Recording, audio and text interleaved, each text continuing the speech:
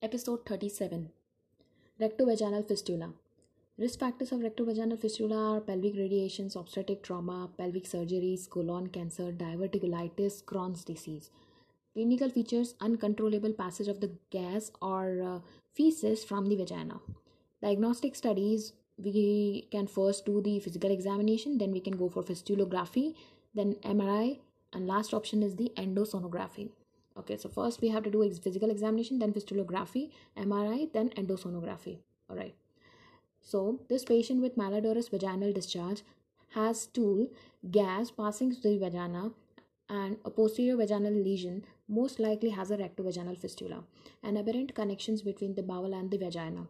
Although rectovaginal fistula develops commonly associated with obstructive trauma or pelvic surgeries, patients without these risk factors should be evaluated for any additional conditions such as any gastrointestinal conditions. Okay, so this patient's intermittent crampy abdominal pain and perianal sinuses in the setting of the rectovaginal fistula is likely due to underlying Crohn's disease. Crohn's disease, a transmural inflammation of the gastrointestinal tract, predisposes patients to bowel abscess and fissures and fistula formation. Although the rectum is typically spared in the Crohn's disease, a non-healing transmural ulcers in the anal canal can progress to the rectovaginal fistula. All right. In addition to the standard Crohn's disease management, anti-TNF alpha inhibitors, and glucocorticoid, the patients with rectovaginal fistula may require surgical corrections. Let's talk about Bartholin gland cyst and abscess. So, Bartholin gland cyst and abscess are present with the malodorous vaginal discharge. However, the patients typically have a posterior vulval mass located at 4 o'clock to 8 o'clock position. In addition, the Bartholin gland cysts do not cause crampy abdominal pain or passage of the flatulence or stool through the vagina.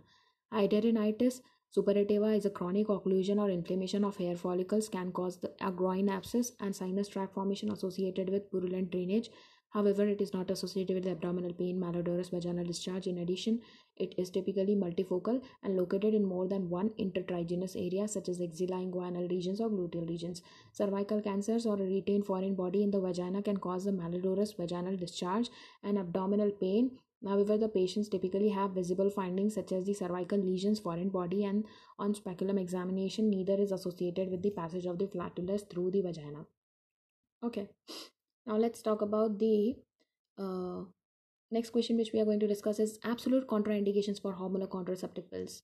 So yeah, active active breast cancers and is the absolute risk factors like contraindications for or hormone combined hormonal contraceptive pills, and migraines with aura, uncontrolled hypertension, active hepatitis, severe cirrhosis, liver cancer, age more than equal to 35, and cigarette smoking more than equal to 35 per days. Okay, so that means if age is more than equal to 35 and he is having smoking cigarette, okay, for more than 35 years, then we can say that it's an absolute contraindication. Ischemic heart disease, stroke, if less than 3 weeks postpartum, prolonged immobilizations, thrombophilias, and factor 5 laden mutation is there, antiphospholipid syndrome, or venous thromboembolism, then we don't have to give the combined oral contraceptive pills. Thrombolic events, or we can say thromboembolic events, occurs due to the combination of hypercoagulability, endothelial injury, and venous stasis, known as Borges triad, with patients typically having more than one risk factors for their development. Women with pre-existing risk factors for thromboembolisms are at increased risk for clot development during pregnancy and with exogenous estrogen exposures due to hypercoagulable properties. Okay. Antiphospholipid syndrome. Antiphospholipid syndrome is an autoimmune condition characterized by vascular thrombosis and pregnancy complications, recurrent miscarriage, and preeclampsia, fetal growth restrictions, and antiphospholipid syndrome is an absolute contraindications to combined estrogen and progesterone hormonal contraceptives due to the risk of arterial and venous thrombosis. Patients who desire the pregnancy prevention should be offered hormone-free options, the copper intrauterine devices, or permanent sterilization such as tubal ligations. Alright, condom with the spermicides are safe and hormone-free options but have low efficacy rate of all the contraceptive options. The patient should be placed on most efficacious contraceptive as possible. So we don't have to suggest them about this. The dipomedroxyprogesterone acetate, that is the DMPA, is a systemic prostaglandin analog which is only sorry, I'm not talking about prostaglandin, it's just progestin analog. Okay, and progestin only contraceptive have less risk for thromboembolism compared to the combined hormonal options. But systemic forms are still not recommended in the higher risk patients. So, yeah, we don't have to give them any hormonal contraceptive to these patients. Now, let's talk about Sertoli Leydig cell tumor. Pathogenesis, sex cord stromal tumor, increased testosterone, clinical features are rapid onset virilizations, voice deepening, male pattern balding, increased muscle mass, clitoromegaly, or oligmenorrhea, unilateral solid adnexal mass. Management is with the help of surgery. We do the tumor staging after surgery only. Okay. So in sex-cord Leydig tumor, testosterone increasing and causing the features of virilization, oligmenorrhea, and unilateral solid mass. Okay. So this patient with hyperandrogenism defined by either virilization, that is enlarged clitoris, rapid onset less than 1 year hyperandrogenism, hirsutism, nodulocystic acne is suggestive of androgen secreting tumors. Additional clinical features of androgen secreting tumors and resultant virilizations includes bitemporal, male pattern balding, voice deepening, and increased muscle mass. Most androgen secreting tumors arise either from the ovaries or the adrenal glands, which can be distinguished from one another by types of the androgen produced. Ovarian androgen secreting tumors mainly produce testosterone, which is more than 150 nanogram per deciliter, whereas the adrenal tumors produces dihydroepisterone sulfate, that is DAS level, that is more than 700 microgram per deciliter. Okay, so this patient with elevated testosterone and normal DHEAS indicates that ovary is the source of virilizations. Most likely Sertoli Leydig cell tumor, testosterone secreting sex cord stromal tumor, that is ovarian tumor. The best next step management in the evaluation is the pelvic ultrasonography, which may visualize a complex adrenal mass. Management includes surgical excisions of the tumor and cancer staging. Okay, let's talk about the classic congenital adrenal hyperplasia due to 21 hydroxylase enzyme deficiency.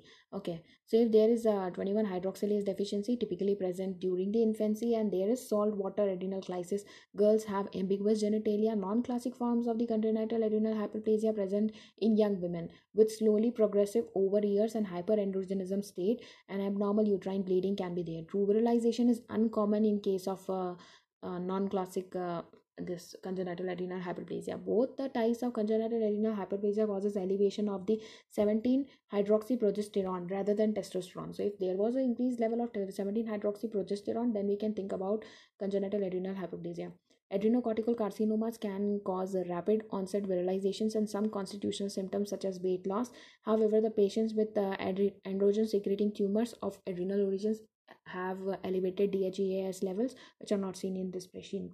Aromatase deficiency causes maternal and fetal virilizations during pregnancy due to the placental inability to convert DHEAS to estradiol. Therefore, individuals with aromatase deficiency have elevated DHEAS levels in contrast with these patients.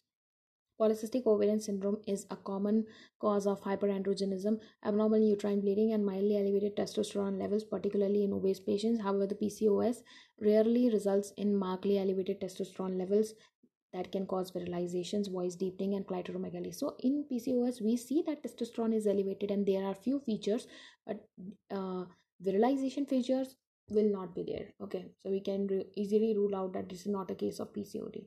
Now let's talk about the next questions in which obesity is leading to anovulations, because whenever obese patient is there, androstenedione is there, which convert and the adipose tissue had aromatase which can convert androstenedione into estrogen. This estrogen excess can lead to decrease in the hypothalamus GnRH production and anterior pituitary FSH and LH production. Ultimately, this decrease result in decrease in the estradiol. Tron is increased, that is estrogen type 1 is increased, but estradiol is reduced, and which leads to anovulation and amenorrhea. So this patients with chronic more than equal to 6 months abdominal bleeding likely secondary to the excess adipose tissue associated with obesity. Excess adipose tissue affects the hypothalamic pituitary ovarian axis by two major mechanisms. Obesity causes increased insulin resistance and hyperglycemia, which decreases the production of sex hormone binding globulin, causing the elevated free androgens and androstenedione levels. The increased androgens are aromatized in the adipose tissue, that is estrone, a type of the estrogen, which leads to persistently elevated estrone level. In patients, the high estrone levels affects the GnRH pulse at the level of the hypothalamus, resulting in high frequency, short interval GnRH pulses. These pulses preferentially produces LH, resulting in imbalance in LH and FSH release from the anterior pituitary. Although the overall change in concentration is minimal, the LH FSH imbalance results in lack of the LH surge, causing anovulations, resulting in abnormal uterine bleeding. Treatment includes weight loss. First, we have to say ask the patient to lose the weight, and then combine oral contraceptive pills which regulates the menstrual cycles and protect the endometrium. So next, let's talk about endomyosis. So in a patient with adenomyosis, typically have heavy menstrual bleeding. Okay, so they actually have heavy menstrual bleeding with dysmenorrhea, which is not seen in these patients.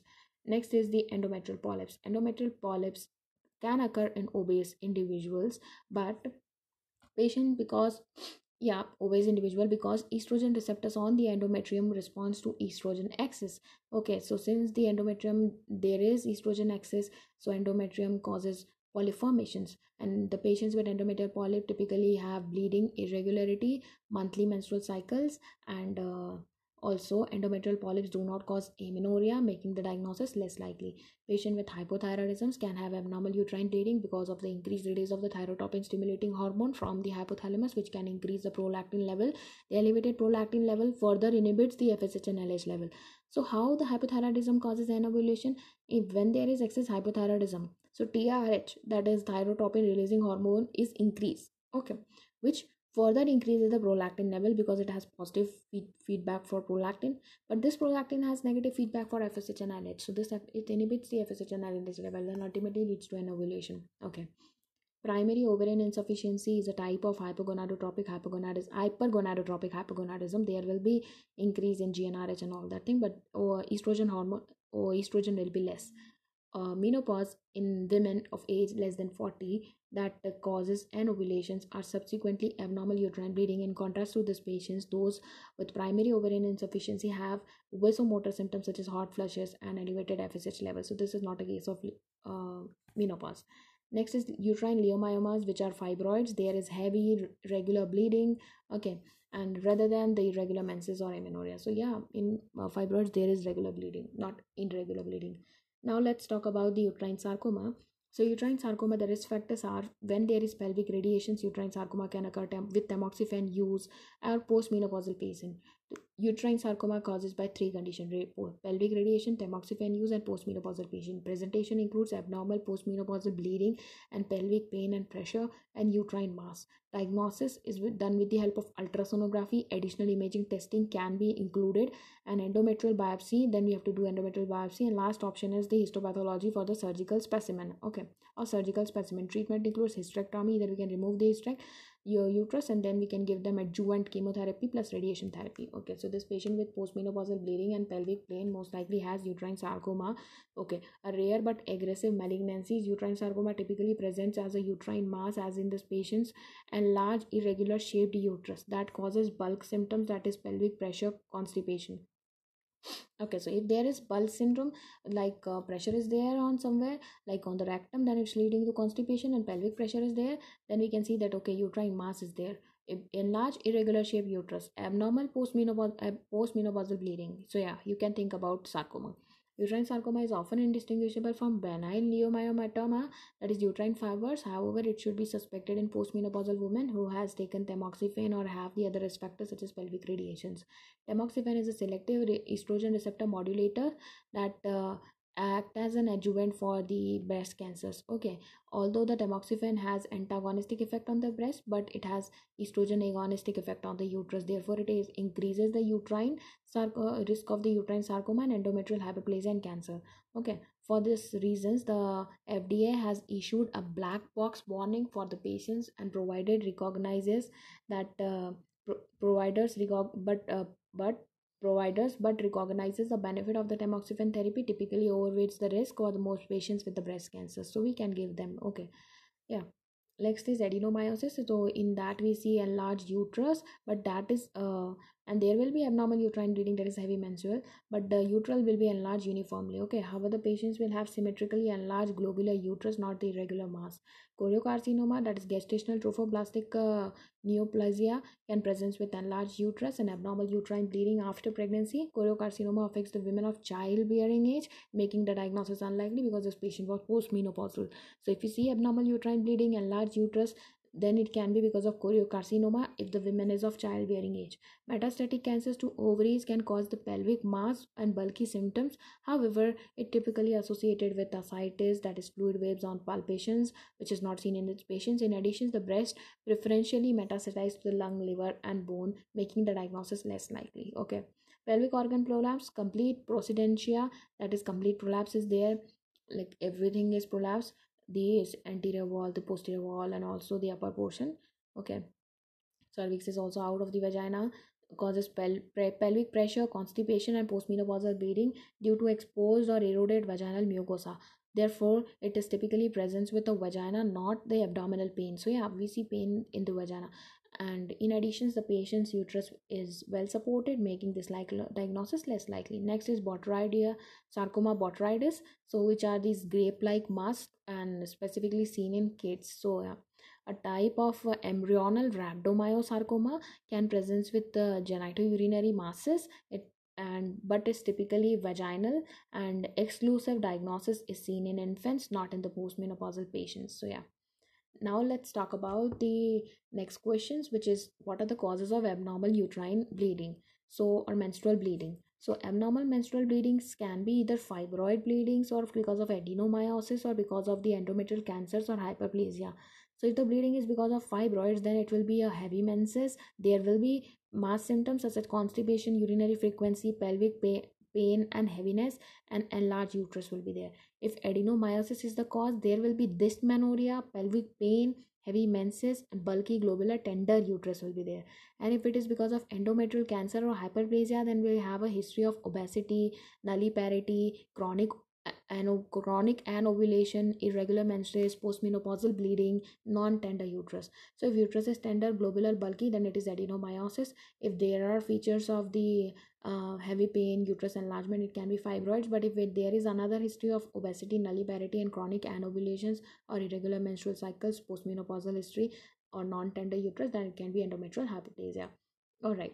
So the abnormal uterine bleeding is defined as the menstrual bleedings that is prolonged for more than 5 days and heavy, that is requiring more than one pad every 2 hours. Okay, so with irregular frequency. So chronic abnormal uterine bleeding can result in symptomatic iron deficiency anemia, which in turns can present as syncope, palpitations, and tachycardia. Gradual depletions of the iron stores is evidenced by the low hemoglobin level and decreased mean corpuscular volume. Now let's talk about the leoma, myoma uteri or fibroids. Okay, so it can be intramural, submucosal, or in yeah, transmural. Okay, so these patients, those that are submucosal and intramural, are commonly cause of the heavy menstrual bleeding. Proliferation of the smooth muscle cells within the myometrium can cause the profuse menses as well as irregular uterine enlargement. Oral contraceptives can decrease its bleeding durations and volume, but may not completely resolve symptoms. Patients still have symptoms such as anemia and may require transfusions and more invasive fibroid treatments such as myomectomy or uterine artery embolization and hysterectomy.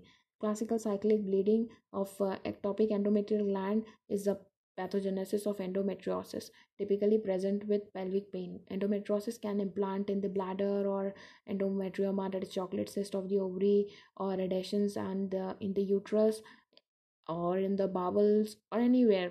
And there will be thickening of the ligament and all that thing we can see in pelvic endometriosis. Okay, conditions typically present with pelvic pain, not anemia, heavy bleeding, or irregular enlarged uterus. Okay, now let's talk about adenomyosis. Is proliferation of endometrial gland inside the uterine myometrium. Clinical features includes bulky tender uterus that is uniformly enlarged. Endometrial hyperplasia with atypical is a part of the progression to the endometrial carcinoma. Typical presentation includes postmenopausal bleeding with a normal size uterus. Okay, so if it was only hyperplasia, then we see normal size uterus. Okay, hallmark of the von Willebrand disease is impaired platelet aggregations due to von Willebrand factor deficiency. This coagulopathy can cause abnormal uterine bleeding and anemia without uterine enlargement. Next is human papillomavirus of causing the cervical transformation. That is on the transformation zone, it can cause the cervical cancers. Although the focal cancerous changes are typically asymptomatic, advanced cervical changes may present with postcoital spotting with normal size uterus, not with irregular uterine enlargement. Okay, now let's talk about hyperestrogenism. So yeah, whenever there is a prolactin. So what happened basically is prolactin increases during the lactation. So since prolactin is increased, it inhibits the GnRH. This GnRH further decreases FSH-LH release, which decreases the estrogen from the ovary, ultimately leading to anovulation, amenorrhea, and menopausal symptoms. Okay, so the patients with pain, dryness with postpartum intercourse are most likely due to hypoestrogenism secondary to the lactations. Okay, so pain, dryness will be there just after postpartum, so it's because of hypoestrogen. In breastfeeding in patients, elevated prolactin level suppresses the GnRH release from the hypothalamus, which can cause low FSH-LH level and estrogen levels. Low estrogen levels inhibits the ovulations, lactational amenorrhea, and may include menopause like vasomotor symptoms, hot flashes, night sweats, vasovaginal atrophy, and vulvovaginal atrophy can also be there. Atrophy of the vulvovaginal changes causing dyspareunia due to decreased blood flow and collagen content, which leads to epithelial thinning, loss of the vaginal rugae, and decreased vaginal lubrications leading to dryness. Treatment is supportive with non-hormonal lubricants and moisturizers. So we can use moisturizers or non-lubricants. In postmenopausal women, we mainly prefer hormonal lubricants. Okay. Now, refractory cases may require the vaginal estrogen. Symptoms typically resolves with cessation of the breastfeeding and normalization of the estrogen levels. So yeah, whenever breastfeeding is ceased, the estrogen level later on normalize, and ultimately the symptoms resolves. Okay, now the selective serotonin reuptake inhibitors are first-line medication for postpartum depression due to their high efficacy and tolerability. Sexual side effects of these medications are common. However, low libido is more typical than dyspareunia. So dyspareunia is not a feature of selective serotonin reuptake inhibitors. Indeed, low libido is the feature of that. Okay, side effect. Now let's talk about the pudendal nerve. Pudendal nerve is vulnerable to compression, stretching injury during the labor, particularly during an operation of the vaginal delivery with an extensive third or fourth degree perineal laceration. So whenever there is third or fourth degree perineal lacerations, we have to give the patients the pudendal nerve block. So that time the pudendal nerve injury can occur. Okay, since the crowning is there and head is coming out that time. Yeah, and the diagnosis is unlikely because this patient has normal perineal sensations and ring reflex, indicating that intact pudendal nerve. Vaginismus is genitopelvic pain and penetration disorders described by pain with both sexual and non-sexual vaginal penetrations, that is tampon insertions or pelvic examinations, likely due to involuntary pelvic floor contractions. Since there is involuntary pelvic floor contractions, so whenever anything is inserted into the vagina, either it is sexual or non-sexual, such as tampons or pelvic examination, then there is severe pain. Okay, so this is called as penetration disorder known as vaginismus. The patients had no pain with speculum examination, making this diagnosis unlikely. Okay, vestibular hypersensitivity, that is vulvodynia, is persistent localized vulvar pain with light touch, that is pain with Q-tip test with no detectable cause. So whenever vulvar tenderness is there or vulvar vestibular hypersensitivity is there, like we are only touching with the Q-tip, and then also the pain is there, then it is a vestibular hypersensitivity. But in this patient, no such finding was there, therefore it's not the case of vestibular hypersensitivity. Now let's talk about the postmenopausal women with the endometrial cells on the pap smear testing. The reporting of the endometrial cells on pap smear testing is age based. Okay, so if the women of age less than 45 do not have endometrial cells reported on their pap smears test, because this is common. Okay, um, common benign findings, particularly if pap smear testing is performed during first 10 days of menstrual cycles. Okay, so yeah, if age is less than 45, then she is undergoing menstruation, so endometrial cells can come in the pap smear, so we don't have to further evaluate. Okay, but in contrast, if women of age more than 45 do have endometrial cells on the pap smear, because these findings are more concerning with an abnormality in this age group, particularly postmenopausal women, endometrial shedding may be due to endometrial hyperplasia or cancers, regardless if the patient has no other symptoms such as postmenopausal or abnormal uterine bleeding. The risk of the endometrial hyperplasia cancer is further increased if the patient has additional risk factors such as obesity, chronic anovulation. Therefore, postmenopausal women with endometrial cell on pap smear require further evaluations with endometrial biopsy. So the next test which should be done is endometrial biopsy after pap smear. Patients diagnosed with endometrial cancers typically undergo hysterectomy with bilateral salpingo-oophorectomy for the treatment. Okay. Now let's talk about colposcopy and LEEP. So in colposcopy, there is a visualization with the help of light, and speculum is inserted, and we also insert the some acetovite, some acid solution in there, so it leads to acetovite changes, which is seen on abnormal cervix. Okay. Next is loop, that is leap procedure, where loop electrosurgical excision procedure. Okay, so in that we remove the area where we see that there is some cervical changes or something. Okay. For biopsy, basically evaluate cervical cancer in the patients with either abnormal cervical cytology, that is cervical intraepithelial lesions, or gross abnormality on the cervix, that is tribal and fungating lesions. So this patients with normal appearing cervix and no intraepithelial cells on pap smear, we don't have to go for this. The patients with no cervical intraepithelial lesions, negative cervical cytology on the pap smear, may resume a normal cervical screening schedule, that is 3 to 5 years depending on the presence of HPV co-testing. Repeated cervical cancer screening in 1 year is not indicated in these patients. Okay. Now let's talk about the when are we supposed to do this colposcopy. All right.